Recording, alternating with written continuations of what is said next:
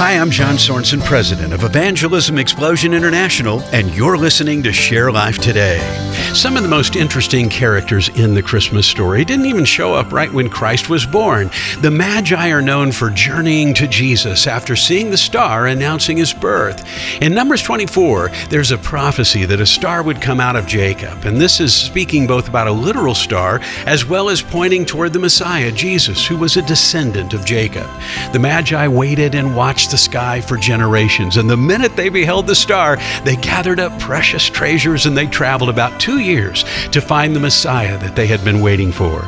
So what talents and gifts has God given you? And how can you use them to proclaim the good news of the gospel? God hasn't given us a star to communicate the Savior now. He's given His children the Holy Spirit and has commissioned us to tell others about eternal life in Him.